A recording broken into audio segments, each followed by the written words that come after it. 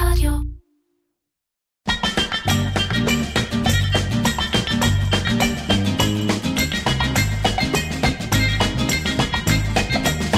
איר-קצ'ר, קריאיטיב פודקאסט, עם מרן פחמן.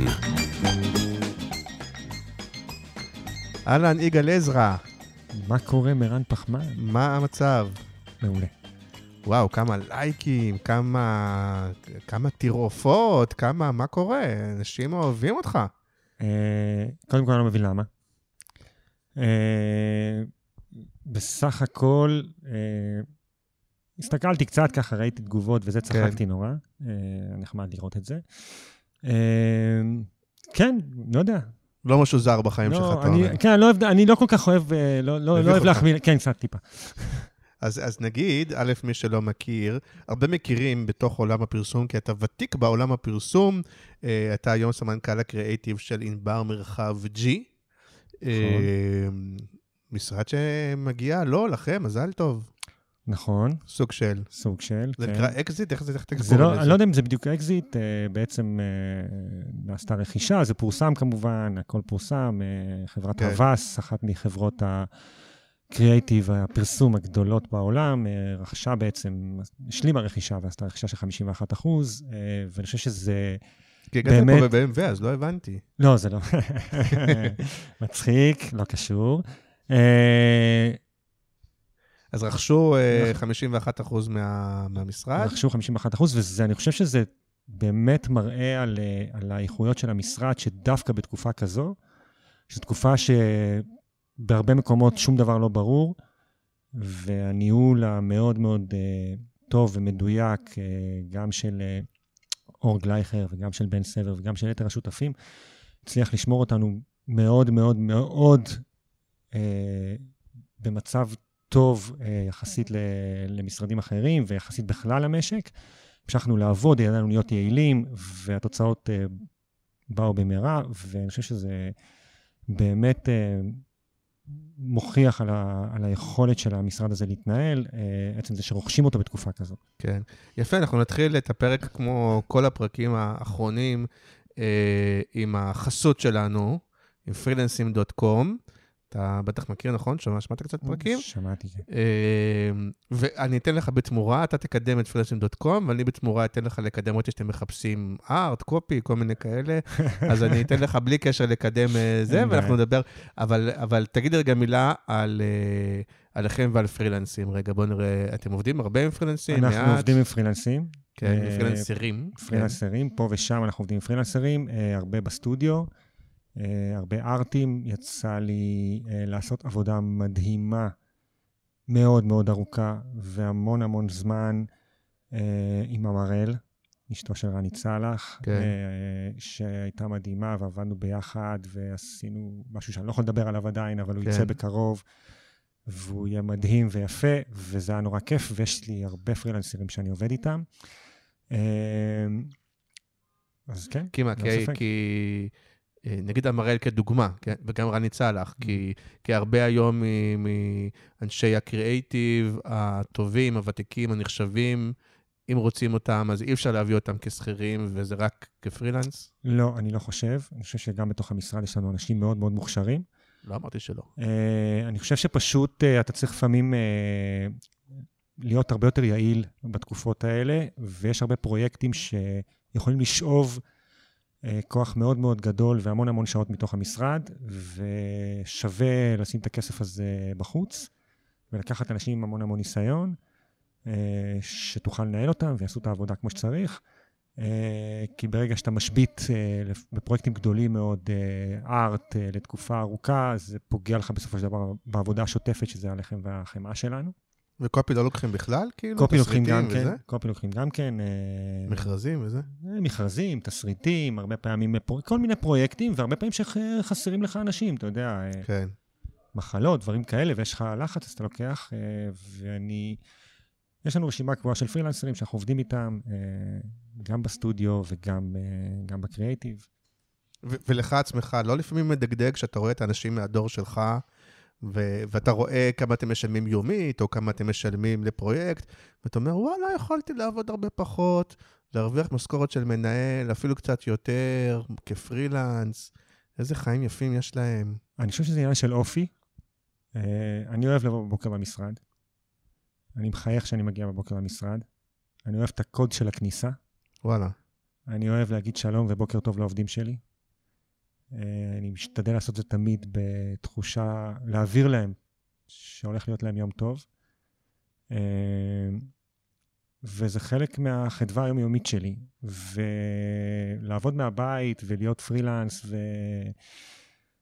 וללכת ולרדוף אחרי הכסף גם במקרים מסוימים, אבל נגיד שזאת לא הבעיה. כן. אבל הרבה פעמים לעבוד לבד, בלי אנשים שיפרו אותך ויאתגרו אותך.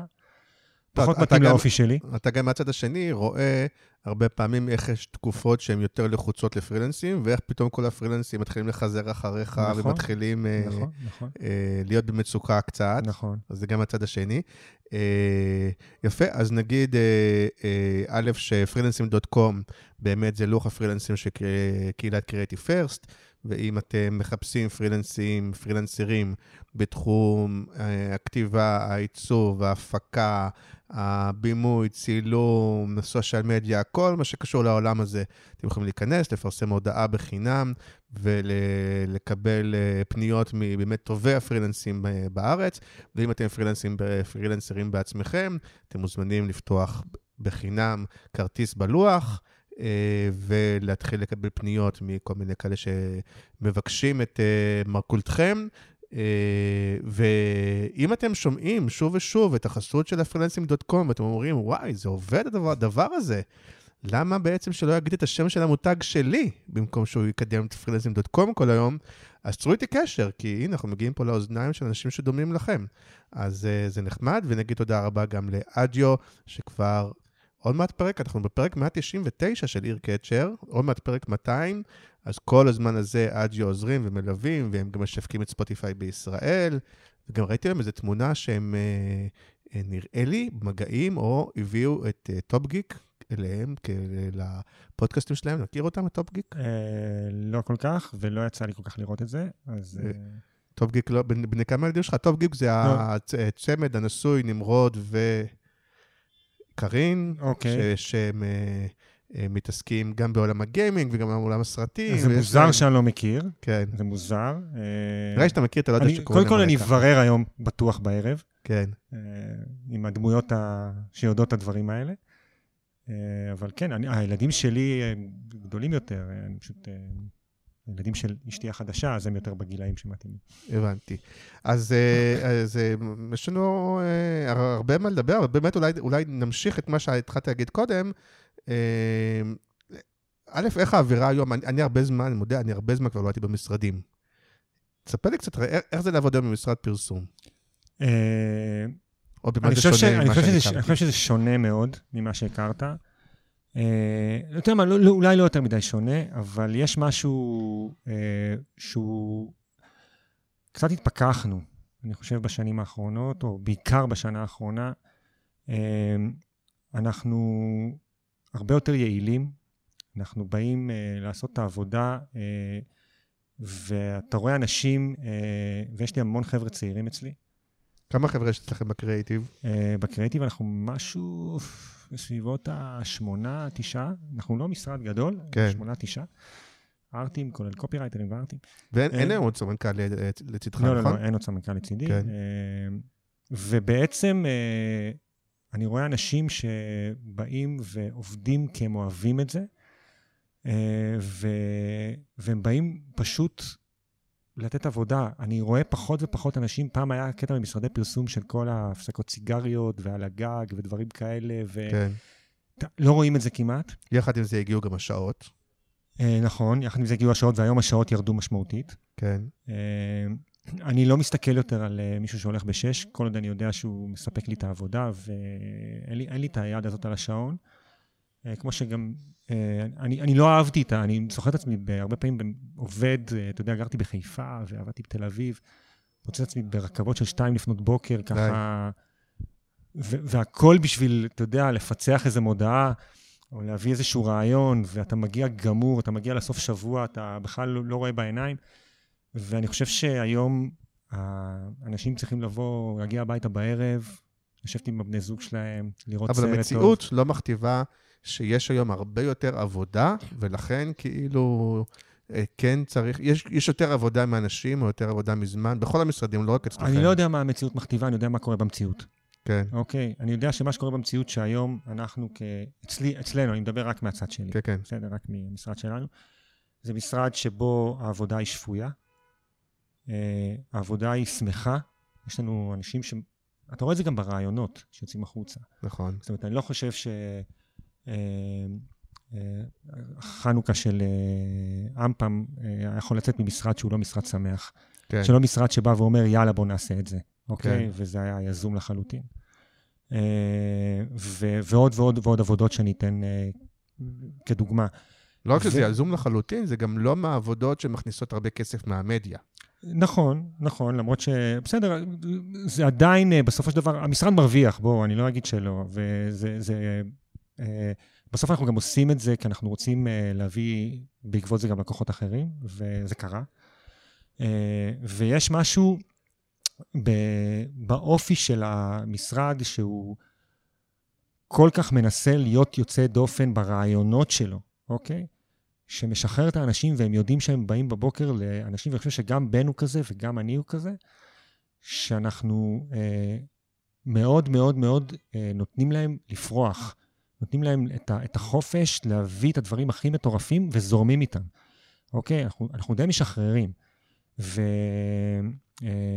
ויש בזה משהו שמאפשר להם באמת להגיע למיצוי מאוד מאוד גבוה של היכולות שלהם, ובמקביל, גם בעבודה השוטפת, אנחנו כן דורשים רמה גבוהה, ואני רואה את האנשים עובדים קשה ומצליחים לעמוד בזמנים, ואני רואה אנשים עם התיק על הגב, ב-6:30 בערב, יוצאים הביתה, וחוזרים למחרת בבוקר סביבות 9, מאושרים, וזה עושה לי טוב.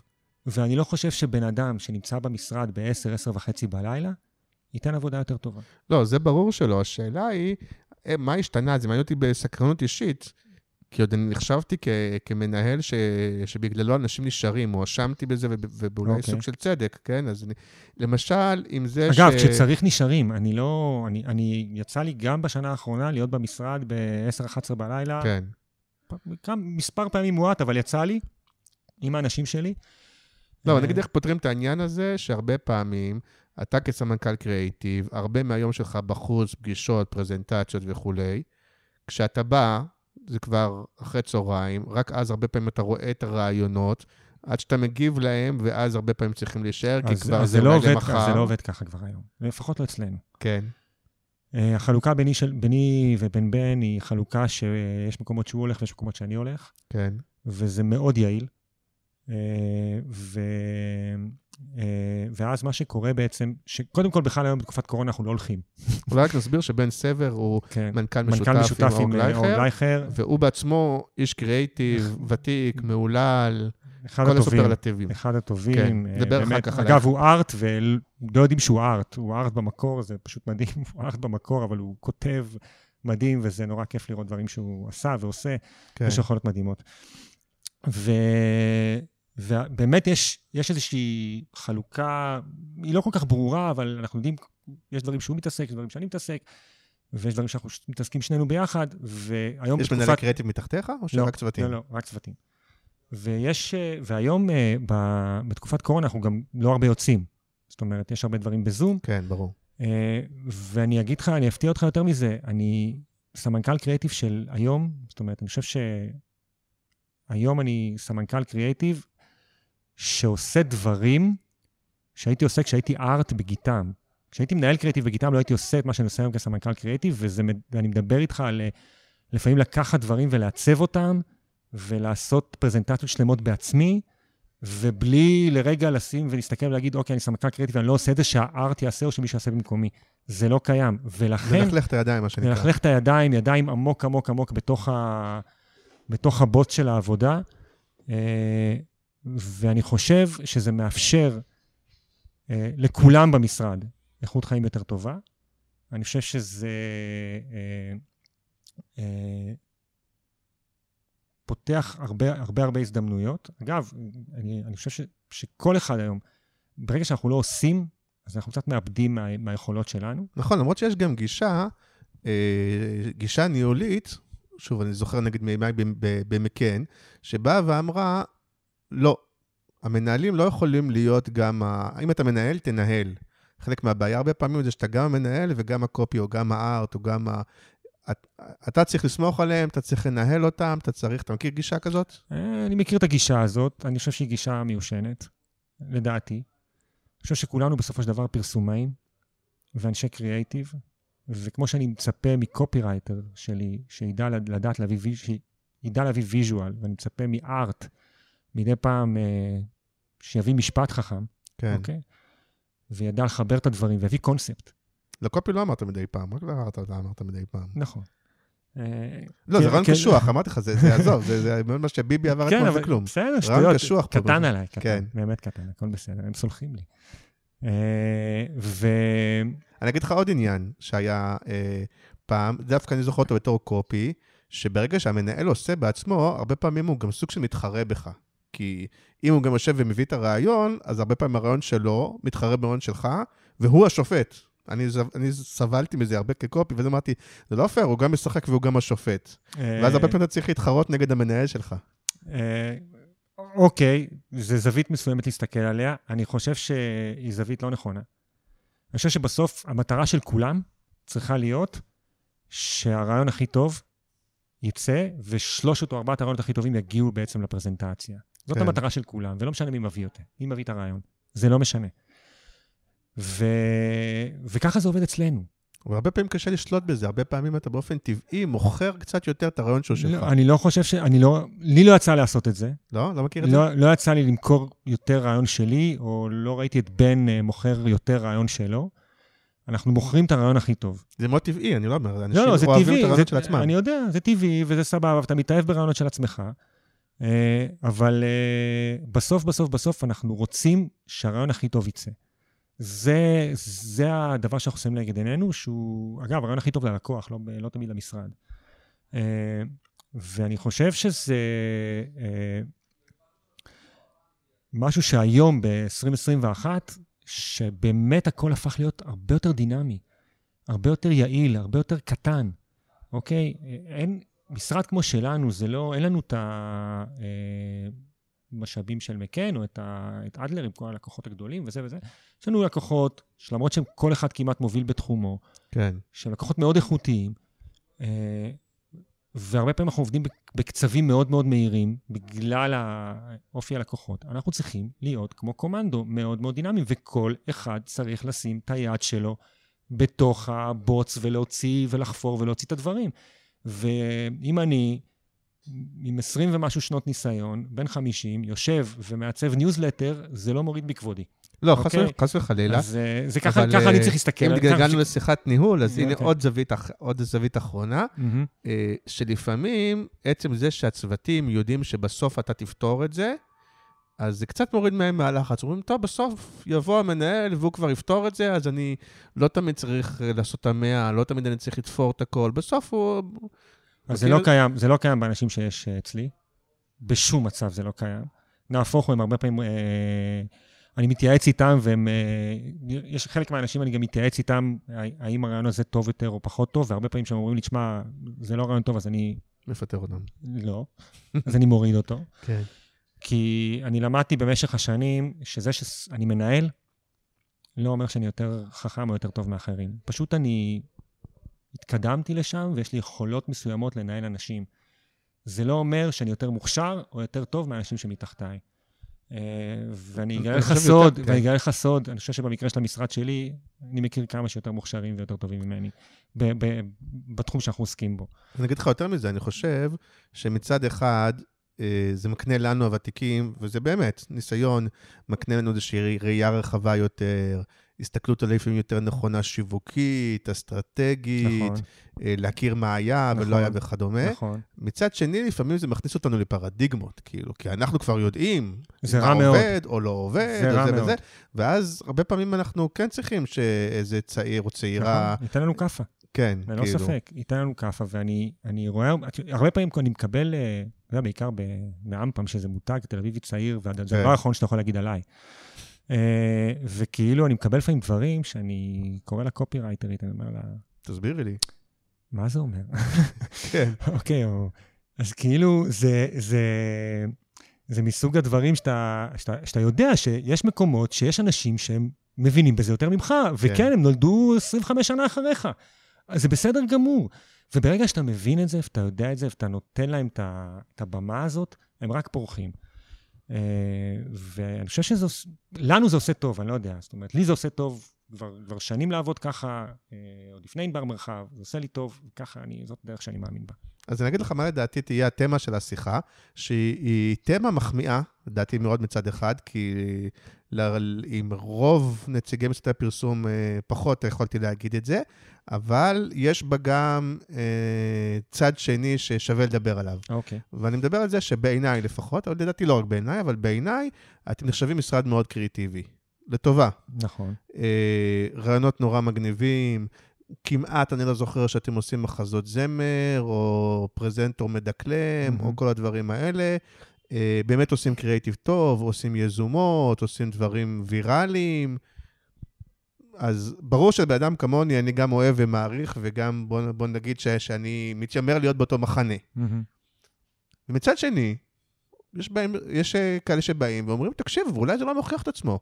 אולי בסוף הדברים האלה הם פחות בסחורות ואהובות, כי אנשים בסוף פחות מבינים את זה או מעריכים את זה. אולי הקריאייטיב המשובח הזה הוא לא באמת מביא מחירות. אולי הקריאייטיב המשובח הזה לא באמת מביא את הלקוחות הגדולים. אולי זה גם משהו שאנחנו שבועים בו. בוא נראה לך במספרים, בסדר? נראה לך במספרים. לא עזב אותנו שום לקוח גדול ב3.5 שנים שאני בענבר מרחב, אולי חוץ מאחד, בעצם אחד, H&O, היחיד שעזב מסיבות כאלה ואחרות. כן. שאגב, הן לא קריאטיביות. כן. אני חושב שבזכות הקריאטיב שלנו, הבאנו הרבה לקוחות חדשים. אני היום עשיתי פרזנטציה ללקוח חדש לגמרי, שהגיע בזכות קריאטיב שלנו. כלומר, אתה כאן יכול לזהות שבאים לקוחות שאומרים, תעשה לי AMPM. נכון, שלום, ראינו את הזה, אנחנו רוצים... פיניש, לא יודע. לחלוטין, כן, לחלוטין. והבאנו המון לקוחות חדשים ב3.5 שנים האחרונות, אם זה AMPM, האוניברסיטה הפתוחה, ישרוטל, ועוד רשימה ארוכה של לקוחות שהבאנו, שזה לקוחות מאוד איכותיים, כמעט כולם מובילים בתחומם, ואנחנו עושים את זה בזכות הקריאייטיב שאנחנו עושים, בזכות סוג העבודה שאנחנו עושים, ובזכות האנשים שנמצאים במשרד הזה. ולכם הלקוחות לא מבקשים, נגיד שיר, כי הרבה פעמים שאני מדבר עם חבר'ה מהמשרדים, אומרים לי, תקשיב, בסוף זה לא שאנשי הקריאייטיב, כולם כל היום רוצים לעשות מחזמרים. זה בא מהלקוח, זה בא אתה יודע, זה כאילו דרישות. אז מה אתה עושה כשבא או מהמשרד או לקוח, ואומר, תעשה לי גם כזה, זה מחזמר, איך אתה מוריד אותו מזה? תראה, קודם כל אני לא מוריד אותו מזה. אוקיי? אם הוא רוצה, אז אני צריך לפתור לו את הרצון. אני יכול להגיד לו שאני חושב שזה פחות טוב מרעיון אחר שהבאתי. אני רוצה גם תפתח בשיר, אתה אומר. כן, לא, אני חושב שתראה, בסוף יש דברים שעובדים ויש דברים שלא עובדים. אוקיי? ואני חושב אפשר גם לעשות שירים בצורה שהיא מאוד מאוד מאוד קריאטיבית. ברור. הבעיה היא שבאמת, ברגע שכבר אתה פותח לטלוויזיה ואתה רואה ברייק פרסומות שהוא מרגיש מאוד להיט, אז זה קצת, אתה מסתכל על זה בצורה הזה, אבל בינינו, הקהל בחוץ אוהב את זה. בוא'נה, אני עשיתי שירים בסלקום שנים. נכון, אבל תסכים איתי שבמשרדים שעושים הרבה כאלה, יושבים חבר'ה לא פחות מוכשרים מהחבר'ה אצלכם. לחלוטין. ורובם לא באמת זה מה שהם רוצים לעשות. לחלוטין, זה יורד מלמעלה. אני בטוח שזה יורד מלמעלה, כי בסופו של דבר אני חושב שאנשים שם מאמינים שהדבר הזה עובד אצל הצרכנים בבתים. אני יכול להגיד לך שאנחנו ידענו לבנות מותגים בלי שירים, ועשו להם עבודה מאוד מאוד טובה, ועשינו את זה. ואם יום אחד אני צריך לעשות מחזמר, נעשה מחזמר. אין לנו בעיה עם זה, אני לא חושב שזה משהו פסול אגב. אבל בגישה שלכם, כשנכנס בריף, האם אתה כן רואה משהו בגישה הקריאטיבית של עכשיו איך אתה מתמודד עם בריף, או הצוות שלך, שהוא כן שונה מנגיד מאיך היית מתמודד איתו לפני 10 שנים? לחלוטין. הוא תמיד מחפש זווית שהיא זווית לא שגרתית. תמיד מחפשים זווית שהיא זווית לא שגרתית. תפרק לי את זה שזה לא יהיה קלישה. אתה יכול אפילו לתת דוגמה. אנחנו, אתה יודע, אוהבים בדוגמאות. אולי תספר נגיד אחד מהבריפים האחרונים שאפשר לדבר עליהם. אין בעיה. הסופגניות. למשל הסופגניות, בסדר. כן, של AMPM. למרות ש-AMPM זה לא פייר, בסדר? פה צריך גם להגיד שגם קיבלתם ירושה נאה. כלומר, המשרד כן, אני חושב הציב רף. גרייט עשו שם עבודה טובה, ואנחנו נכנסנו לנעליים שכאילו היו נראות גדולות, אבל הבנו שהרגל שלנו מתאימה שם יפה מאוד בפנים. יש לנו קשר מצוין עם הלקוח, אגב, לקוח מדהים, באמת, כאילו, אני נורא אוהב נורא אוהב את הזומים איתם, זה כאילו, זה תמיד כיף כזה, זה צחוקים, זה מתחיל באיזה כמה דקות של כאילו שיחות אישיות, אתה לא מרגיש, ואגב, אני חייב לומר את זה, זה כמעט בכל לקוח בענבר מרחב. זה פשוט מדהים. תתפוס את עצמך, תגיד, רגע, אני מחמיא לי לקוח. לא, ממש לא. כל הלקוחות שלי הם כאלה, כמובן. לא, ממש לא. יש משהו בסוג הלקוחות שלנו, שהיחסים הבין-אישיים הם פשוט... הרבה פעמים אני לא מרגיש שאני מדבר עם לקוח. אתה מאוד ממלכתי, אני יכול להבין למה כולם אוהבים אותך. לא יודע, אני אומר את האמת. באמת אני אומר את האמת. אני חושב שככה וגם כשאני מסוגל, ורבתי עם לקוחות. כן. רבתי עם לקוחות וכעסתי עליהם, והם כעסו עליי וזה, אבל בסוף יש איזה משהו ב-DNA של הלקוחות שלנו, שלא ראיתי אותו בשום מקום אחר. גם יש לקוחות שירשתם, הרי התחברתם עם גורן, התחברתם עם אבל זה לפני זמני, אז אני לא... כל מיני כאלה שירשתם, כל מיני לקוחות שלאו דווקא בחרתם, או לא דווקא היו יחסים לפני. נכון, אבל איפשהו... אני יכול לדבר על 3.5 שנים האחרונות. ולמשל, סתם מדבר שנייה על הסופגניות. אז ברור לך יש משהו ב-AMPM שכאילו כל חודש, כל חודש יש לו נושא. צריך לחשוב על משהו, וידענו שדצמבר כנראה זה יהיה חנוכה. ובאמת, אני חושב שכאילו זה התחיל איפשהו ממקום שחשבנו מה לעשות, ובן פשוט אמר, כאילו, בדיוק התחלנו לראות מה רולדין עושים כמו כל שנה, ובן אמר, מעניין איך היו נראות סופגניות ש-AMPM היו עושים. כן. וזהו. ומפה, עכשיו, אתה מבין שזה כאילו פתאום מחשבה, שהיא לא מחשבה, אוקיי, בוא נעשה סרט, זה אחר, זה כאילו אנחנו עובדים בפריזמות אחרות לגמרי, בתחושה שלי, וזה מאוד מאוד מאוד תלוי בסוג האנשים שנמצא במשרד. זאת אומרת, אני חושב שהאנשים שאספנו מסביבנו, הם אנשים כאלה שהדרך חשיבה שלהם היא לא שגרתית.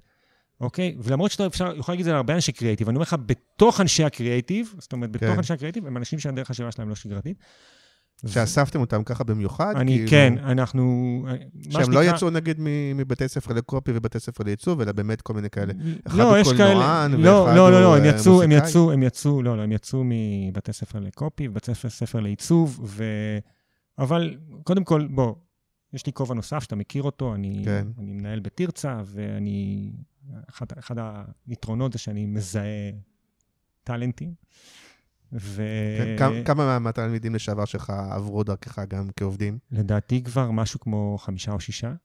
יפה, אז יש פה איזו הבטחה גלומה ככה, שיכול להיות... כן, ויש כמה שרצים איתי, כאילו, יש כאלה שהמשיכו הלאה, יש כאלה יודע לא כל כך הצליחו בסופו של דבר, אבל... כמה זמן לוקח לך אצל תרצה כזה, להגיד, בוא, הבן אדם הזה יש לו ראש, זה בשיעור הראשון, או שזה... תראה, אני כאלה? מקבל אותם יחסית, אני רואה חלק מהם באמצע קורס, אני לא מקבל אותם, אני בהתחלה בקושי מלמד אותם, בהתחלה טיפה, ואז אני מקבל איפשהו באמצע, יש לי עוד איזה חלק, ואז בעצם מגיעים אליי, מה שאני עושה בתרצה, זה בעצם אני מדריך אותם בכל נושא תיקי העבודות, שפה בעצם אני משנה להם את הפאזה. כי מה שאני עושה, אני אומר להם, גמרנו עם הסטודנט ומרצה. יש פה עכשיו איש קריאיטיב ומנהל. והם חוצים קצת קפה בהתחלה, כי כל מיני דברים שאמרו להם זה יפה, זה נחמד, זה פה, זה שם, זה, אני אומר להם, לא הייתי כבודות. ושם אתה מזהה, שם זה כבר השלב שאתה מזהה את הכוכבים. אתה מזהה את אלה שאתה אומר, כאילו... וכן, והיה לי כמה הצלחות מאוד מאוד יפות שם בתחום הזה שזיהיתי כמה, ואמרתי להם בואו, ובאו, למרות שלי תמיד יש את העניין הזה, שאני גם תמיד אומר את הכוכבית הזאת, שתקשיבו, אבל אני אומר לכם, זה מאוד סובייקטיבי. אני יכול להגיד את זה, עוד פעם, זה דעתי הרבה פעמים, אני חושב שהיא דעה שדומה להרבה אנשים אחרים. נכון. אבל יש גם הרבה אנשים אחרים שיחשבו ההפך ממני. לחלוטין. זה יש לנו בדיחה בתרצה, שכל מה שסנדיק אומר שהוא מצוין, אני אומר שהוא על הפנים. ולהפך. אז זה בדיחה. אוקיי? הם יודעים כבר, כל הסטודנטים, הם מגיעים לשלב הזה, הם יודעים שכאילו... ואז אני אומר להם דבר מאוד פשוט. בסוף אתם מחליטים, זה תיק עבודות שלכם.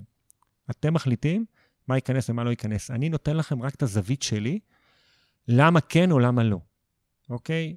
ועוזר לכם לפתח את זה, זורק לכם איזה שהם כמה פירורים. לא, וגם פה נשאלת שאלה, כמה, אני אתן משל לעבר, אני לא יודע למי אפשר להמשיל את זה היום, אבל נגיד פעם היית אומר, נגיד, אותו סטודנט, אם הוא היה הולך נגיד למקן, וגדל במקן, אותו סטודנט נגיד היה הולך וגדל בשלמור, אז כמה המקום היה מעצב אותו, או כמה בסוף האהבה והכישרון, אתה יודע, סטייל של אותו סטודנט, הם מה שקובעים. אז שוב פעם, יש פה עוד מקרה שהוא מאוד סובייקטיבי, כי מקן זה אופי אחר לגמרי של אנשים, ויש סטודנטים שיגיעו לשם, ויבלעו, ולא משנה כמה הם מוכשרים, הם יבלעו, ומצד שני, אותו סטודנט יכול להגיע אליי ולפרוח.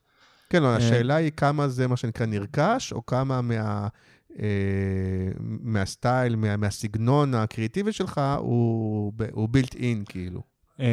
יש הרבה דברים שהם נרכשים, אבל אני רואה כמעט תמיד סטודנטים שיש להם פאטרנים, אוקיי? טובים ורעים אגב. זאת אומרת שהם מסוגלים, כאילו, ונדבר שנייה על הטובים, אוקיי? זאת אומרת שיש להם יכולת לראות דברים טיפה אחרת, ולעשות דברים בצורה מסוימת, ואני ממש מזהה פאטרנים אצל סטודנטים. ובסוף, התפקיד שלי זה לזהות את הכישרון הספציפי של סטודנטים מסוימים, ולהגיד להם ולדעת לאן הם יכולים להתאים. אוקיי? ואני חושב שאחד הדברים... אתה אומר להם, תקשיב, אתה נראה לי באומן, אתה נראה לי... לא ברמה ספציפית כזאת, לא ברמה ספציפית, אבל כן סושיאל וכן משרד גדול או משרד קטן, כן מקום שצריך, אני אומר לו, אולי יש איזה מקום שצריך מרפקים, אולי לא כרגע, אוקיי? אני כן יודע, אני בונה להם גם תיקים הרבה פעמים, אתה לא תראה שם תיקים, לפעמים אתה תראה שם תיקים שהם בכלל לא פרסום. פתאום אני מזהה אצל מישהו שהוא איש תוכן מאוד מאוד טוב. אז אנחנו עובדים על תיק שהוא נורא תוכן. אוקיי? ואתה יודע, אני איזה סטודנט, לפני איזה 2 מחזורים, שפשוט התאהבתי בו, אבל אני לא יכול להביא אותו למשרד, הוא לא איש פרסום.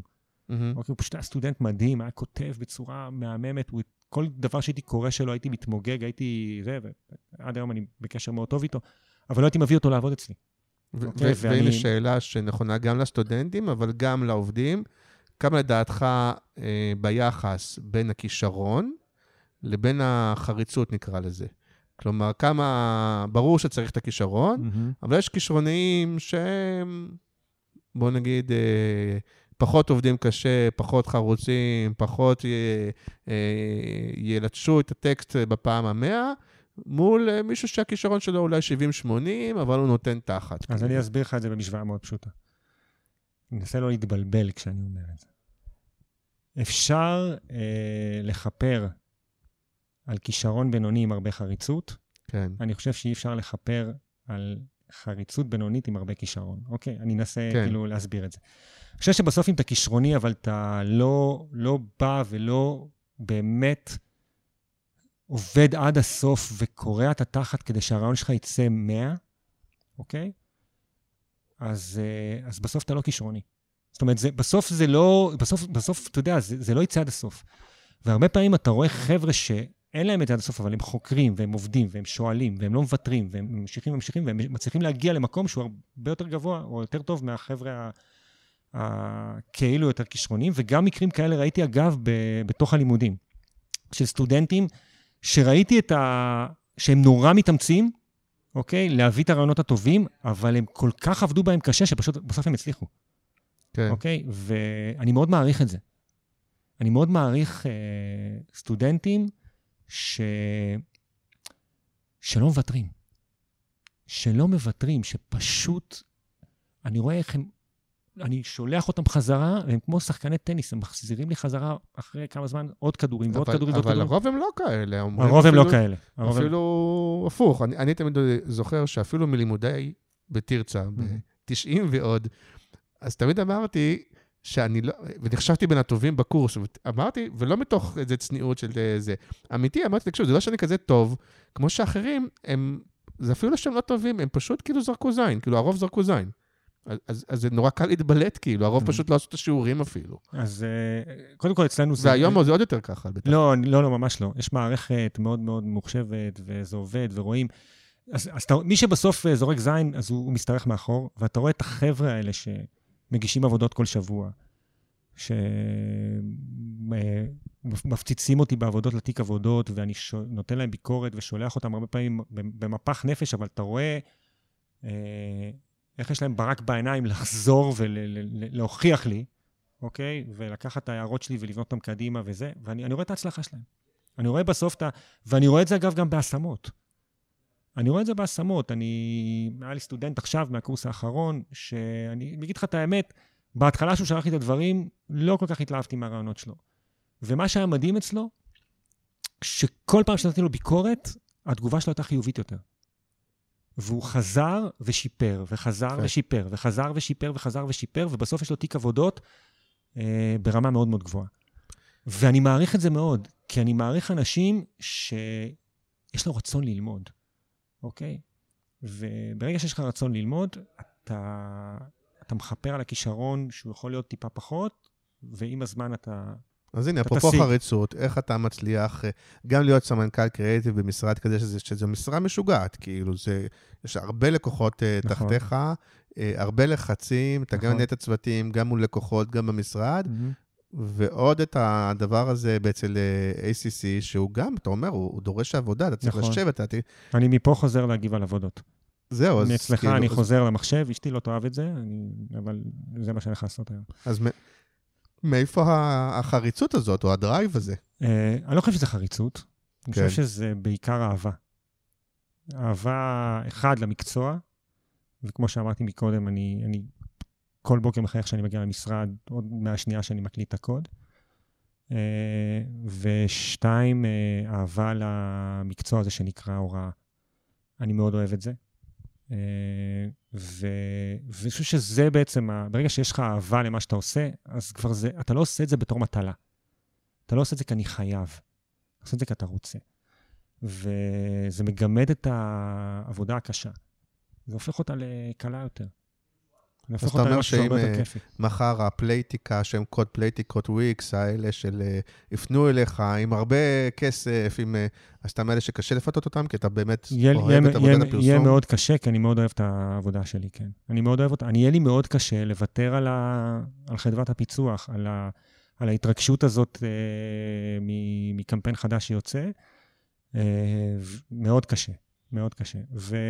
אוקיי, אז בוא נדבר רגע על תוך המשרד. איך זה לעבוד באמת עם מנהל, שהוא אחד איש קריאיטיב טוב, שהוא גם המנכ"ל שלך. א', הוא כן מצליח לעשות את ההפרדה, אם לפני רגע אמרת, הוא הביא את הרעיון, איך זה עובד שגם המנכ"ל הוא יודע להביא רעיונות ורעיונות טובים. נכון. ואולי גם הוא אוהב לשפוט, ואז לפעמים אתה יכול להגיד זה כן טוב, הוא יגיד זה לא טוב, או הפוך.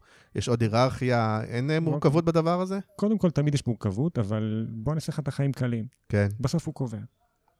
ברגע שאתה מבין את זה, לא משנה כמה... הוא קובע. זה שלו. הוא מנכ"ל במשרד, הוא מנכ"ל שותף במשרד, והוא קובע. אני יכול להגיד לך שברוב הפעמים, בהרבה פעמים הצלחתי לשכנע אותו, לא ברוב הפעמים, הרבה מאוד פעמים הצלחתי לשכנע אותו, ובן הוא בן אדם שהרבה פעמים הוא מאוד מאוד מאוד אוהב לעמוד על שאלו, והוא מה שהוא רוצה, וזה בסדר. בטוח בעצמו יחסית. בטוח מאוד בעצמו, וזה היתרון שלו. כי הוא מבין, יש לו יכולת שהוא מצליח להבין בדיוק מה צריך לעשות, ואיך צריך לעשות את זה. זה יכולת מדהימה, ואני חושב שבתוך העבודה שלנו הוא עדיין מאפשר, אוקיי? והמון, את כל הדברים מסביב. עובדה, זאת אומרת, אני לא חושב שתסתכל על כל הדברים שיצאו לנו לאחרונה, כל הדברים שדיברו עליהם בשנה, שנתיים האחרונות, זה לא דברים שבן הביא. כן. אוקיי? זה דברים שבן אפשר.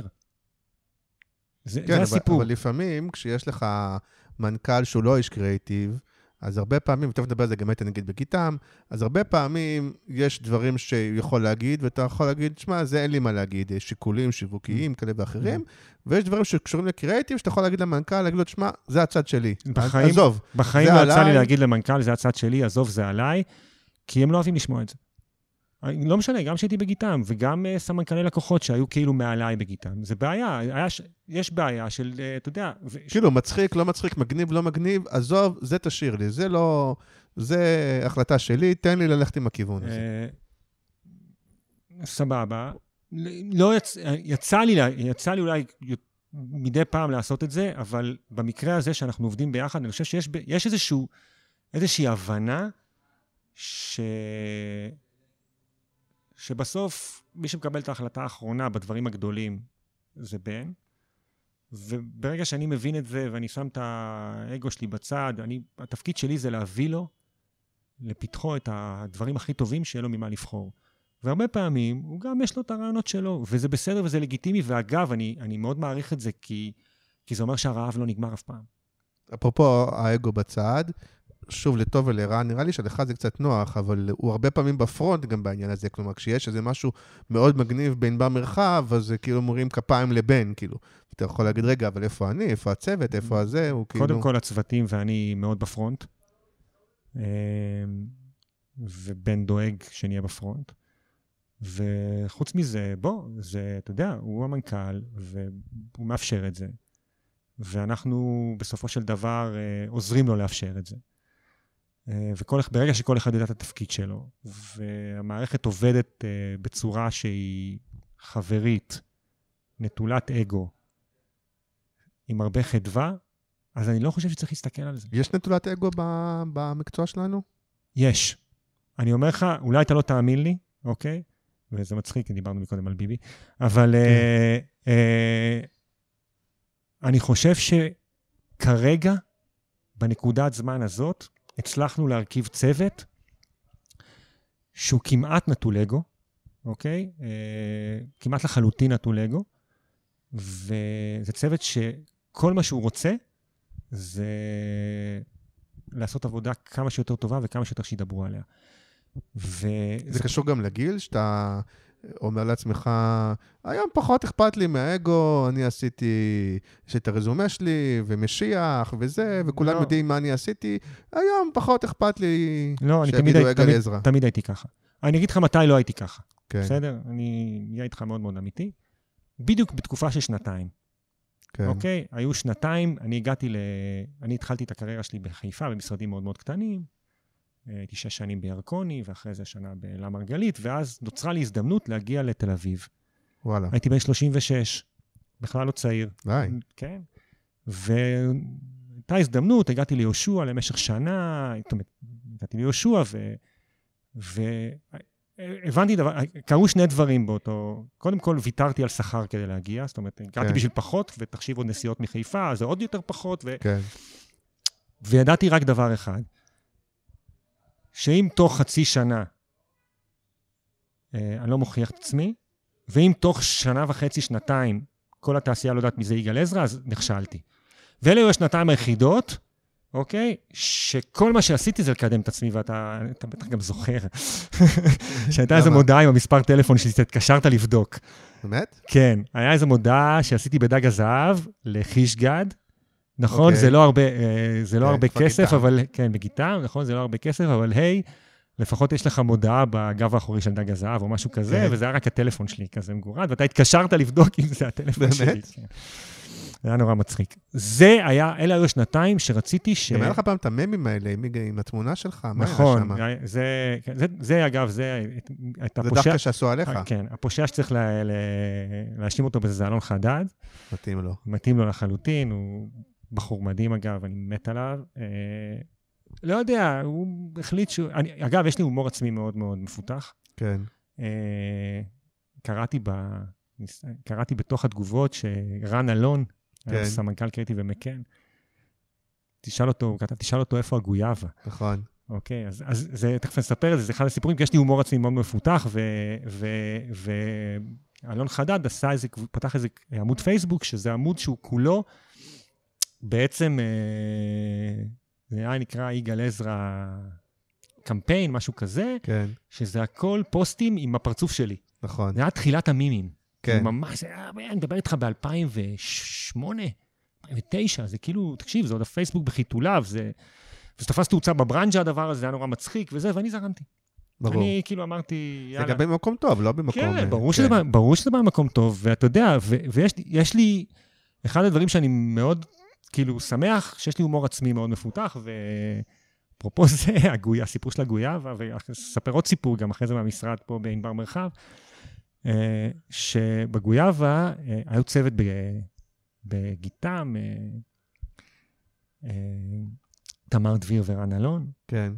צוות מדהים, וחברים מאוד מאוד טובים, ואני אז קודמתי בדיוק להיות סוג של סופרוויזר, קריאייטיב, מנהל, וזה וזה וזה, וישבתי חדר לידם לבד,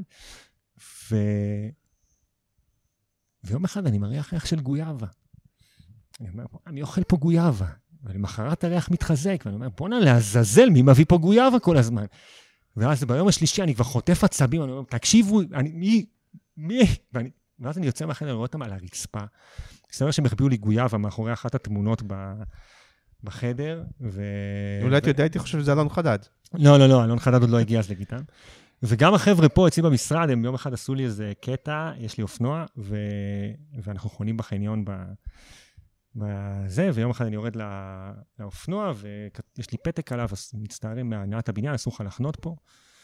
אז אני התעצבנתי, עליתי למעלה כולי בעצבים, והעברתי את האופנוע לחניה, איפה שכל האופנועים חונים, אני יוצא למחרת, אני רואה עוד הפעם, מצטערים, אסור לך לחנות פה. אני אומר, מה נסגר? כל האופנועים חונים, למה אני לא יכול לחנות? ואז אני עובר לחניה השלישית, ביום השלישי אני מקבל פתק, עבדנו עליך, משהו כזה, עליתי למשרד ונורא כעסתי עליהם. אמרתי להם, איך לעזאזל לא המשכתם עם זה שבוע? זה בגיטם או בענבר? עכשיו בענבר מרחב. הכעס היחיד שלי עליהם היה, איך לעזאזל, הם לא תזזו אותי בחניון במשך שבוע. אוקיי, רק יומיים. הם אמרו, זה הרגיש לנו שזה מצאת עצמו. אמרתי להם, זה בכלל לא מצאת עצמו. אז מתי הפכת למנהל בעצם? בגיטם או ביהושע? לא, בגיטם או בענבר? בגיטם. קודם כל, באמת של החיים ביהושע, אחרי חצי שנה כבר הפכתי למנהל. אחרי חצי שנה שלי במשרד, וזה היה לי מהר מדי. ואז דני יעקובוביץ' שעבד איתי ביהושע, הביא אותי ליהושע, עבר לגיטם, ובעצם גרר אותי לשם, מה שבעצם הפכו להיות 10 שנים, כמעט 10 שנים בגיטם. הייתי שם ארט, משהו כמו 3 שנים, ואז קודמתי למנהל, וזהו, ובעצם... הולך אתה עם ניהול, כי הרבה פעמים אנשי קריאיטיב טובים, הם לאו דווקא הופכים למנהלים טובים, והפוך. אז איך היה בשבילך המעבר לניהול? אני טוען שאלה שהופכים להיות מנהלים הם הפחות טובים. כן. אל תגיד שאמרתי את זה. לא, יש תיאוריה אחרת, אני לא זוכר את השם שלה, אבל יש תיאוריה שאומרת שתמיד מקדמים אותך עד התפקיד שאתה הכי פחות טוב בו, ואז אתה נשאר בו. אוקיי. לא, זה דווקא לא, אני חושב שעשית העבודה שלי טוב מאוד בקטע הזה. איך אני בניהול? אני חושב שאני מנהל טוב. אני מקווה, אני לא יודע, העובדים שלי יגידו. לא, אין לך לפעמים שאתה אומר, עזבו אותי מהכאב ראש, והלקוחות, והפנימיות, והתקציבים, תנו לי לשבת, להביא רעיונות, לעצב, מה אני צריך את כל הבלבול מוח הזה? אולי אני צריך את זה בשביל הכסף, אבל אם נגיד זה לא היה הכסף, אז... אז זה מה שיפה בענבר מרחב שיש לי גם וגם. כן. יש לך מרחב. יש לי מרחב. כן. יש לי גם וגם. יש לי לפעמים שאני יושב, אני בונה לבד פרזנטציה, ונותן לבן להתעסק קצת עם הניהול. יש לפעמים שאני מנהל. כן. וזה מאוד גמיש, וזה מאוד טוב לי, וזה עושה לי מאוד מאוד טוב לאור פנים. וזהו. אתה כבר עונה על השאלה של האור פנים. כן, לא, כי בן סבר באמת שאל, הגוף כה חטוב, אור הפנים כל כך זוהר, מה עם סודות הטיפוח שלו? אז אני מזמין את בן סבר לקום איתי כל יום ב5:15 בבוקר. עדיין בחיפה? לא, אני גר כבר בהוד השרון. לבוא לים. בהוד השרון אין ים, זה אני מכיר, ההורים שלי גרים שם. נכון, אנחנו נוסע. כן. לחוף הים של תל אביב, לבוא לים ולשחות. וואלה. כן, אני עושה את זה עם קבוצה של חברים כבר תקופה ארוכה, ואני אומר לך שאין דבר... באמת שאני מכיר, כי אני רואה את התמונות. כן, אין דבר יותר מרגיע, עשיתי את זה הבוקר כמובן גם כן, אין דבר יותר מרגיע, היום היה ים מושלם, אתה עוצר אחרי קילומטר וחצי באמצע הים, מסתכל על הזריחה, וזהו. כל יום? כל יום. בתקופה האחרונה כל יום, כן. היה לי תקופה של איזו הפסקה, וזה פשוט משהו שהוא... אי אפשר להסביר אותו. טוב, לפני השאלות מהקהל, אבל פנק אותי בכמה סיפורים, כי באמת הרבה אנשים רוצים לדעת, למשל, איך עובד דורקס, נגיד, שעובד מאוד טוב, והרבה אנשים אומרים מי הקופי שעושה דורקס. תספר רגע את תהליך העבודה של דורקס. אז בוא אני אגיד לך, אני לא מתערב, בן לא מתערב וזה עובד. זה פשוט עובד. איך זה עובד? נכנס בריף ספציפי? נכנסים, לא, הרבה פעמים יזומות, הרבה פעמים בריפים ספציפיים, זה בדרך כלל נורא RTMי ונורא מתעסק באירועים וזה. ויש פשוט, אגב, זה לא תמיד אותו קופירייטר. כן. זה כל פעם מתחלף, משתנה, פתאום, יש לנו קופירייטרים מהממים בסושיאל, שהם לא קשורים לקריאיטיב, יש להם מחלקת הסושיאל, והם הרבה פעמים מתייעץ איתי על דברים, ויש הרבה דברים שאני מאשר להם. בדורקס אני יכול להגיד לך שהם לחלוטין רצים. אבל יש שם משהו עדין בדורקס, דווקא שיש שם איזושהי בגרות, כי מצד אחד אני יודע שדורקס זה מאז ומתמיד, הם לא אוהבים להיות מאוד מיניים בצורה פרונטלית, הם תמיד אוהבים להיות מרומזים. נכון. 2, היות והרבה פעמים זה פוסטים טיפוגרפיים וזה... זה עכשיו, זה שפה שהיא רצה עכשיו בחודשים האחרונים, שהיא רק טיפוגרפית. אז כאילו נורא קל מצד אחד לעשות מין דחקות כאלה של זה, אבל אתם אף פעם, או לרוב, המוצלחים הם לא במעגל הראשון. כלומר, יש דברים שכאילו כל אחד, בטח הרבה זורקים, אבל זה קצת מעגל ראשון. נכון. ודווקא הפוסטים האלה טובים, כי הם לא מעגל ראשון. הם כאילו נכון. לא יודע מה, הרעיון הרביעי חמישי. הייתה שם איזושהי התבגרות. אנחנו קיבלנו את דורקס לפני משהו כמו 2, את התקציב. את התקציב של הסושיאל. לפני זה גם זה היה אצלנו, אבל הסושיאל לא היה אצלנו. ודי בהתחלה הפצצנו שם. היו שם 2 פוסטים, אחד פוסט ששבר את הרשת עם הבחירות, שאגב הוא לא ב-DNA של דורקס היה. תזכיר, אני לא זוכר מה זה. זה היה, אם מישהו הולך במשך 4 שנים, לפחות תבחר מזה, תבחרו מזה, צאו להצביע. כן, נכון, זה לא הכי דורקסי. כן, זה לא הכי דורקסי, וזה שבר את הרשת. כן. ואז לאט לאט התחלנו להתבגר. זאת אומרת, הפוסטים התחילו להתבגר, וראית איך הם פתאום הופכים להיות יותר ויותר ויותר אינטליגנטים. זה חייב להיות כי מישהו פוסל את הראשונים. כאילו אומר להם, תקשיבו, זה טוב, זה עוד לא הכי טוב. לא, אני חושב שזה לא קורה. זה לא קורה, לא, זה לא קורה. יש שם איזושהי הבנה מאוד מאוד מאוד מאוד טובה של האנשי קריאייטיב, מול הלקוח, של את השפה ואת הרמה, וזה עובד, תשמע, זה עובד מצוין, יש גם מקומות, יש גם מקרים שזה פחות מצחיק, אבל זה עובד מצוין, ואני חושב שגם עכשיו שעברנו לטיפוגרפי, נקי, זה גם הפך להיות נורא איקוני ומזוהה. נכון. בהתחלה זה לא היה ככה, ויצרנו שם איזשהו משהו שהוא ממש אינסופי כמעט. אבל אין דוגמה, שאם אנחנו נחבר את זה לעולם החדש, נגיד לעולם של תוצאות, אתה יכול באמת להגיד, כמובן, אין ספק, או פעם גם אנשי הקריאטיב אוהבים את זה, זה גם ויראלי, וגם אבל זה. אתה רואה שזה לא רק אנשי קריאטיב. יש לך איזושהי דרך, נכון, וגם, עוד פעם, אני אומר, זה רץ ברשת, ויראלי וזה. יש לך דרך באמת לראות או להבין, האם זה באמת תורם, זה באמת תרם במשהו למותג, למחירות, או שזה דחקות חביבות שהחבר'ה עושים בסושיאל? קודם כל, אני אסביר לך איך אני יודע שזה עובד. כן. שהלקוח מבקש שנמשיך עם זה. כן. אז כנראה שזה עובד. כי אם זה לא היה עובד, לא, אז הוא היה אומר, בוא, אולי אנחנו עושים איזה טעות, אולי כל החשיבה שלנו היא לא טובה. אז כנראה שזה עובד. דורקס היום, ללא ספק, בתחום שלו, הוא מותג מספר 1, בארץ על כל פנים. זה נחשב היום עמוד הפייסבוק הקריאטיבי ביותר, והטוב ביותר שקיים, זאת אומרת, בארץ, לא בעולם, אבל בארץ, עם המון עוקבים והמון אימפרשנים, ובאמת, כאילו, יש שם... עוד רגע תגיד, כמובן בנוסף לכל שאר הלקוחות שלנו שיש להם עמוד פייסבוק מעולה. לא נכון, דווקא לא.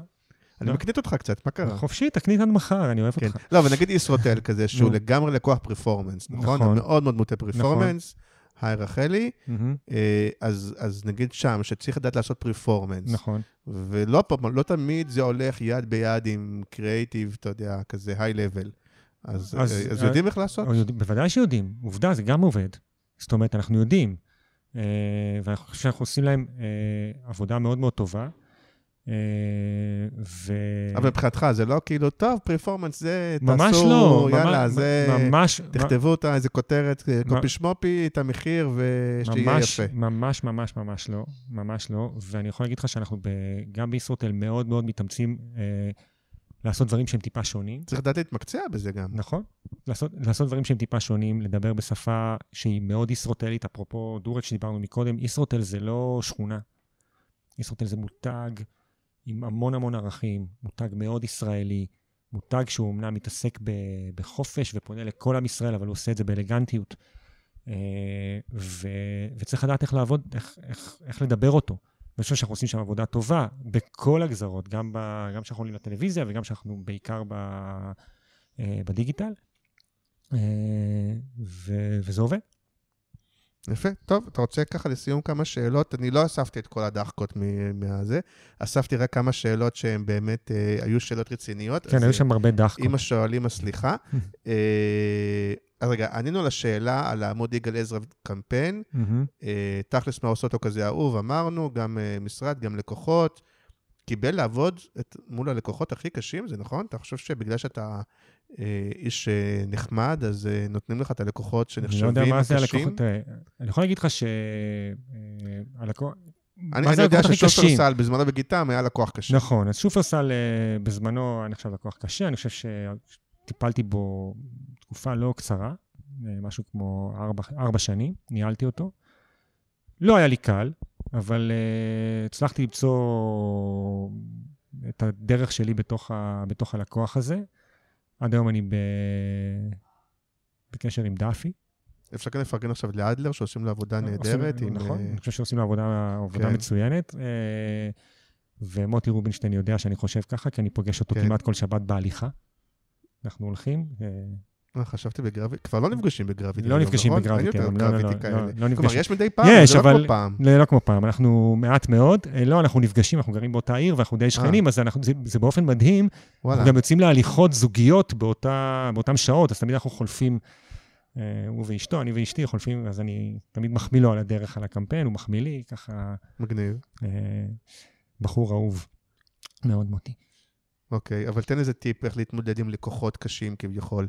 כי אני אגיד לך מה, יש משהו, מצד יש גישה אחת, שהיא גישה באמת מאוד לקוחית, שהיא אומרת, בוא נבין את הלקוח, ובוא ניתן לו פחות או יותר את מה שהוא רוצה, ואני לא אומר את זה בציניות, ואפילו דיברנו על זה לפני זה קצת, בטח כעצמאי, אתה רוצה שהלקוח יהיה שבע רצון, כי יש תחרות, ובקלות הוא יכול ללכת למקום אחר.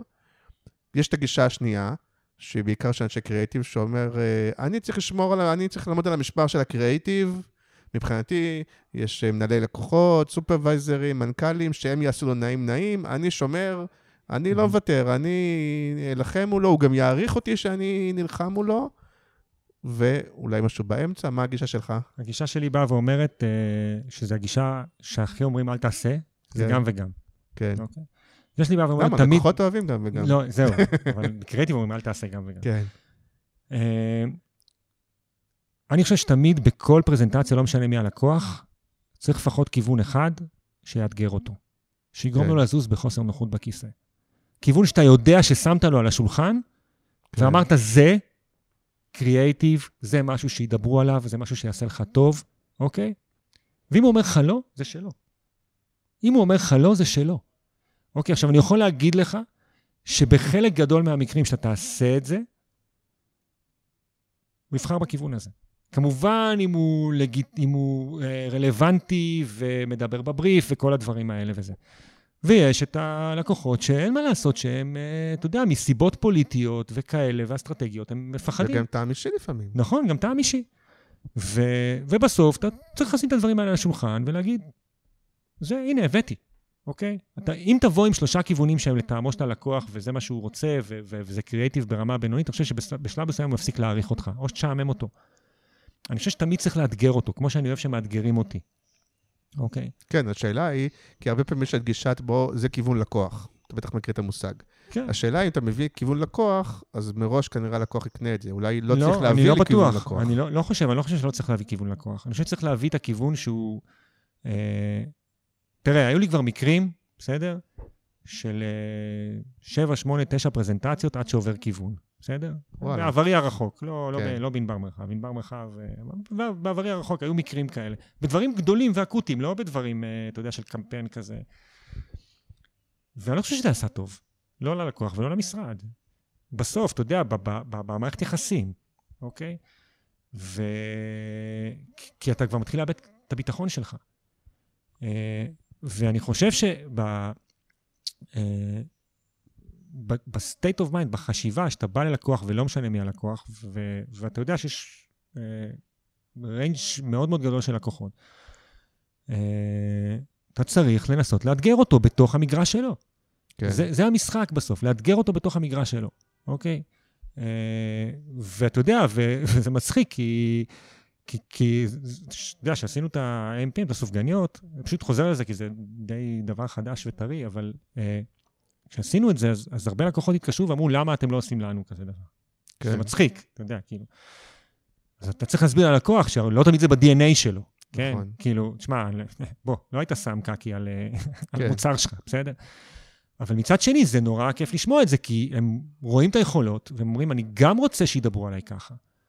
אני גם רוצה שזה, ואני חושב שכמעט בכל הכוח שלנו, אם זה סטימצקי בזמנו במודעת האחדות, ואם זה ניסן שעשינו כמה וכמה מהלכים לא גדולים לאורך השנים שדיברו עליהם. אתה יודע שמודעת האחדות, סיפרתי כמה פעמים, זה מה שגרם לי לחשוב לייסד את גרנות. אתה מכיר את הסיפור?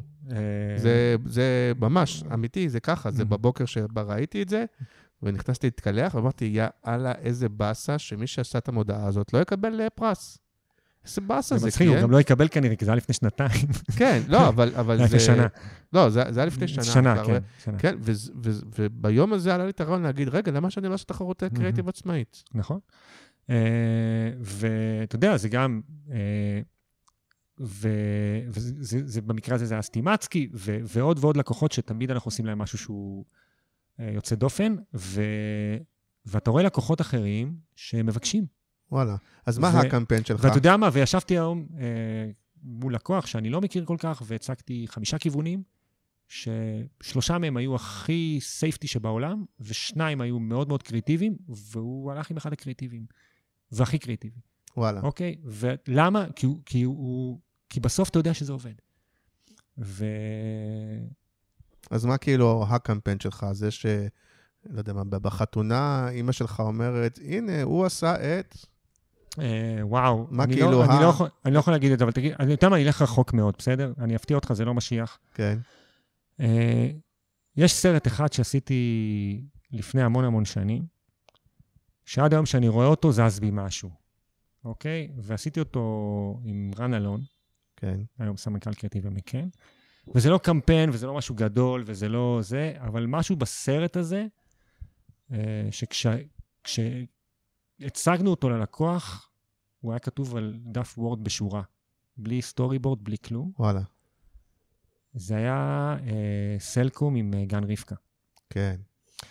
ומשהו בדבר הזה, זה היה היום שבו הבנתי שאני עושה משהו אחר.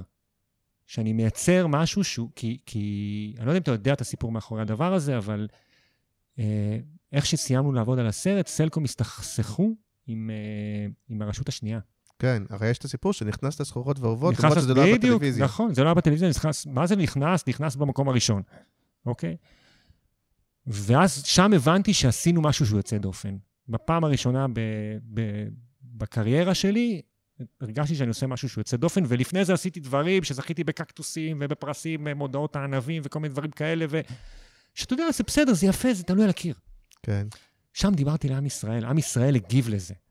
אוקיי? גם יותר כיף נראה לעשות סרטים כאלה, תגיד לי אתה, מאשר, נגיד במשיח, אני מניח שרוב הכתיבה נעשית על ידי צוות שלו, אודי הוא מאסטר, אבל הייתה שיטת עבודה שהיינו יושבים בלילה בסוג של דוקס כזה, גוגל דוקס, וכל אחד מוסיף בדיחה, ואודי מוחק את כולם וכותב את שלו, אבל לא, סתם זה... הוא בעצמו, הוא לא מביא את הכותבים של ארץ וכאלה? לא, ממש לא, זה היה לפני ארץ. משיח זה הוא. כן, אבל לא שונה, כותבים שלא, זה לא כזה שאתה... לא, ממש לא, ממש לא. אודי זה אודי, תקשיב, זה... מי שלא מכיר אותו באופן אישי, חושב שהוא הוא טלנט ברמות שאני לא ראיתי שנים. וואלה. הוא כותב את הסרטים, הוא כמעט חצי מביים אותם, הוא עורך אותם, יש לו יכולת עריכה מדהימה, הרי במקור הוא מוזיקאי גם. הוא מוזיקאי, הוא באמת טלנט ברמות מאוד מאוד גבוהות, ויצא לי לעבוד עם הרבה טלנטים. לא נתקלתי בדבר כזה. ליבי טישלר שואלת, אשמח לדעת איך בכיר כמוהו רואה את ההבדל בין קריאייטיב פרסומי לקריאייטיב סושיאל, ומה יש לו לומר על איזון בין אקוויזישן לתוכן. שזה בעצם שאלת השאלות שקודם נגענו בקצרה, מעבר, אני אתרגם את הגילים, גם אתה מבין ככה את השאלה, מעבר לקריאייטיב שאנחנו מכירים במסורתי וזה, מה קורה בקריאייטיב של סושיאל, בקריאייטיב אקוויזישן, בקריאייטיב שהוא, אתה יודע, יותר מבוסס תוצאות אולי. תראה, בסוף אני חושב שקריאייטיב זה קריאייטיב זה קריאייטיב, אוקיי? ואני לא יודע, היום אנחנו חיים בעולם שאני לא רואה את ההבדלים כבר. כשאתה אומר שיש לכם צוות שעושה סושיאל, קופירייטר של סושיאל. כן, אבל... אתה לא תודה בזה, אבל אני אנסה לראות איך שואלים את זה בדרך פוליטית. אני אענה לך את התשובה, אני אענה לך את התשובה כבר. הם לא קופי סוג ב', הם לא קופי הצעירים יותר, ממש לא, ממש לא. התקדמו יום אחד לטלוויזיה. לא, ממש לא, ממש לא. ואני אגיד לך יותר מזה, הם עושים שם עבודה מדהימה, הם חתומים על חלק מהרעיונות שהם גם לא בסושיאל, אוקיי? אבל הם לא רוצים לעבור מהסושיאל, אני מניע מספיק טוב, אני אעבור אני לא חושב, אני חושב שיש שם... לצוות של האופליין. אבל עובדה, רגע, אבל לפני כמה דקות דיברנו על העמוד של דורקס. כן. אתה יודע מה זה להיות חתום על זה שכותב את הפוסטים בעמוד של דורקס? כאילו באמת, או של AMPM, או של AMPM, או של עוד כל מיני עמודים טובים, ואני לא רואה את ההבדל. קריאייטיב זה קריאייטיב זה קריאייטיב, אני באמת מתייחס לזה באותה משקל. אבל בעוד אנשי הקריאייטיב מופרדים, אתה כן מנהל את שתי המחלקות. נכון, אבל יש אצלי חבר'ה בתוך האופליין שעושים גם סושיאל, ויש חבר'ה מהסושיאל אצלנו שהביאו רעיונות אופליין, אין אצלנו הפרדה כמעט. זה שהם אולי יושבים במקומות אחרים, ויש להם חלק מהעבודה שלהם, היא עבודה שהיא יותר, בוא נענה עכשיו בכל מיני עמודים, על תשובות, שאלות של... לא, אבל אם אתה רואה רעיון של סושיאל, שאתה אומר, הוא לא משהו, ואומרים לך, תקשיב, אבל זה מביא הכי הרבה לייקים או שיירים, או זה סושיאל, עזוב אותך. או הפוך, נגיד בעולם, לא הפוך, אבל אולי בעולם, או פעם, של פרפורמנס, שאתה יכול להגיד, אולי זה לא הכי יפה, אולי לא הכי מתוחכם, ויבואו בדרך כלל חברת המדיה, ויגידו לך, תקשיב, זה פוסט שעובד, עזוב אותך יפה, עזוב אותך זה עובד. תראה, קודם כל יש מקומות שאני מבין בהם פחות, ויש אנשים שמבינים יותר, ואני בשיטת ניהול שלי אומר, אם מישהו מבין יותר ממני, אז כנראה יש סיבה שהוא מבין יותר ממני. ואני יכול להסכים, אוקיי? אבל תמיד אני אנסה שיהיה משהו יותר מעניין. לפחות שיהיה משהו יותר מעניין. עכשיו, אני חושב שזה מה שקורה אצלנו היום. זאת אומרת, אתה רואה גם את הדברים שאנחנו עושים בסושיאל, שהם דברים שהם יוצאי דופן, אוקיי? וגם כל מיני מהלכים שאנחנו עושים, שהם באופליין, בסוף הם הופכים להיות חיות סושיאל. הרי בוא, מודעת האחדות הייתה מודעה אחת בעיתון. כן. היא בסוף הייתה חיית סושיאל. אוקיי? זה לא, או השלט של בורגראנץ'. שלט של בורגראנץ' של האירוויזיון, זה שלט, היה אחד. תספר, עם קובי מרימי. אוקיי. כן, כן. זה שלט שבעצם עשינו אותו בשבוע של האירוויזיון, בשלט 3/4, בכניסה לגני התערוכה, שהיה כתוב שם באנגלית, Good luck to all Eurovision participants, ואז מתחת תרגום בעברית סתם, בהצלחה רק לקובי, בורגראנץ' הכי ישראלי. מישהו צילם את זה, העלה את זה ביום שישי לעמוד שלו, בפייסבוק או משהו כזה, זה עף, אני מקבל טלפון מבן סבר ביום שישי, או אני אומר לו, בן, מה אתה רוצה ממני? יום שישי אומר לי, תקשיב, יש בלגן ברשת, הרשת מתפוצצת מהשלט הזה. לא אתם ניהלתם את זה? אתה אומר, זה באמת שום דבר, זה מישהו, לא ניהלנו את זה. אני אומר לך, הדברים הטובים באמת לא מנוהלים. אוקיי? כל פעם שניסינו לנהל, זה לא נוהל. אי אפשר לנהל את זה. בוא, אתה לא יכול. בסוף הדברים הטובים באמת, גם הודעת האחדות, מישהו צילם בשירותים, על הרצפה של הזה. הראשון שהעלה את זה מהרצפה של השירותים. נשבע לך, זה פשוט מדהים. אני אעשה עכשיו אם זה לא אני, אבל כן. יש מצב שזה אתה, לא, זה לא הייתה אתה. וזה כאילו, אתה אומר, וזה חיות סושיאל, בסדר? אז אגב, זה חלק מהמחשבה שלנו במשרד. אנחנו חושבים לפעמים איך לעשות דברים בחוץ, באופליין, שהחיים האמיתיים שלהם יהיו ברשת. אבל לא קורה לך שאתה רואה או שמראים לך כל מיני דברים בסושיאל, שאתה אומר, אני לא מבין מה... לא יודע, לא מצחיק אותי. לא קורה לי. ואומרים לך, תקשיב, זה מפוצץ, או בטיקטוק, או זה, שאתה אומר, בסדר, אוקיי, לא, אוקיי. לא קורה לי. ואתה אומר, אבל אולי משהו אני כבר לא מבין, אולי אני כבר לא... קודם כל, שוב פעם, מקודם מתוודעתי ואמרתי שאני לפעמים קורא לקופירייטר צעיר ואומר לו, תסביר לי מה הכוונה פה. והוא מסביר לי. ואז אני אומר, וואלה, אני מגניב. אוקיי? כי בעיקר ב-MPM, כי אין מה לעשות, אני בין 50 מהוד השרון, ולא בין 24 מבוגרשות. אז זהו, זה לא מלחיץ, או לפעמים אתה אומר, רגע, אולי מתישהו אני פתאום... מה, לא... המספר המקרים שאני לא מבין, או לא זה, או לא חד, או לא מגניב. הייתי בטוח שתשאל אותי מה מפחיד אותך, היה לי תשובה מוכנה. זה כזה, זה כאילו... להיות לא רלוונטי קצת מפחיד אותי. כן. ואני משתדל כן להיות רלוונטי, כל הזמן. וכן, אבל יש דברים שאתה לא עד הסוף, אתה יודע, שולט בהם. אז אתה צריך לסמוך על אנשים אחרים, על אנשים שהבאת לעבוד אצלך. ואם אני כל הזמן רק אנסה לכוון לתוך הראש שלי, שזה הראש, אז אנחנו לא נתקדם לשום מקום. אוקיי? כי העולם משתנה. והרבה פעמים בכל הנושא של הסושיאל, יש אנשים שמבינים יותר ממני, ואני רק שואל את השאלות הנכונות, ואני מבין את זה, ואני בסוף צריך לקבל החלטה. אוקיי? ואני מקווה שאני ברוב המקרים מקבל את ההחלטה הטובה.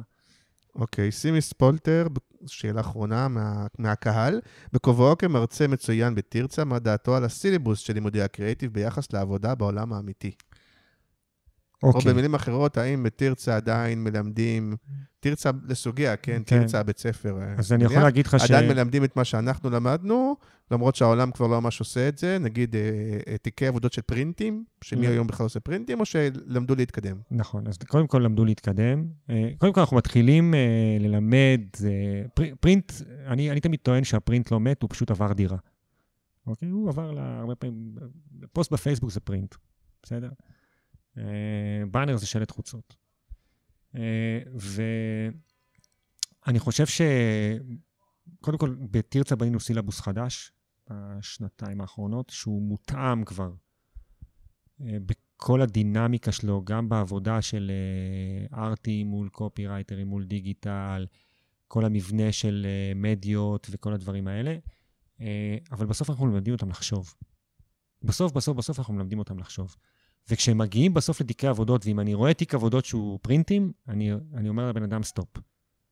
אוקיי, זה בדיוק המקום שאני בא ואני אומר לו, תקשיב, עכשיו גמרנו, פרינטים זה נחמד כדי להראות את היכולת שלך בלהביא קריאטיב. מצד שני, הרבה פעמים כשמסתכלים על תיק עבודות, דווקא נוח להסתכל על פרינט, כי זה מהיר, אתה מבין, זה גם מכריח את הצד השני להיות קונספטואלי. נכון, אני מודה שאני חוטא בזה, למרות שהיום אני מכוון אותם יותר לתיקי עבודות שהם מותגים. זאת אומרת, פעם תיקי עבודות שלנו, שאנחנו היינו, זה היה פרינט, שילוט חוצות, רדיו, נכון, לא היה את הדברים האלה שזה נקרא 360 כמעט, או מהלכים.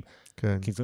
והיום אני אומר להם, תקשיבו, עדיף שתעשו תיקי עבודות שהם פר מותגים, ואז אם אתה לא פתאום אומר, אני אראה את הפרינט פה, אבל אם יש לי 360, פתאום אני צריך להעביר את הפרינט גם לפה, וכל מיני דברים כאלה וזה. קצת מסבך את העניינים. אבל אם אני רואה תיק עבודות שהוא ברובו פרינט, אני נותן את ההערה הזאת. זאת אומרת, אני אומר, אנחנו מחפשים היום יותר. ואני עדיין חוטא בזה שאני קודם כל לוחץ על הפרינט. כדי לראות זה הבייס. כן. זה השנייה הזאת להבין אם יש פה מישהו, בדיוק, אם יש פה מישהו שאני אראה את יתר התיק או לא. אבל בגלל שהיום אני כבר מכוון אותם יותר למותגים, אז אני לוחץ, ואם אני מגלה עכשיו סוד לכל הסטודנטים שלי, אני לא לוחץ על איקאה הראשון. אוקיי? כי כולם עושים איקאה? כי כולם עושים איקאה היום, לא יודע למה. כולם עושים איקאה, אגב, לא רק בתרצה. זה כאילו מין כזה קטע, למה? אני לא מצליח להבין. כולם...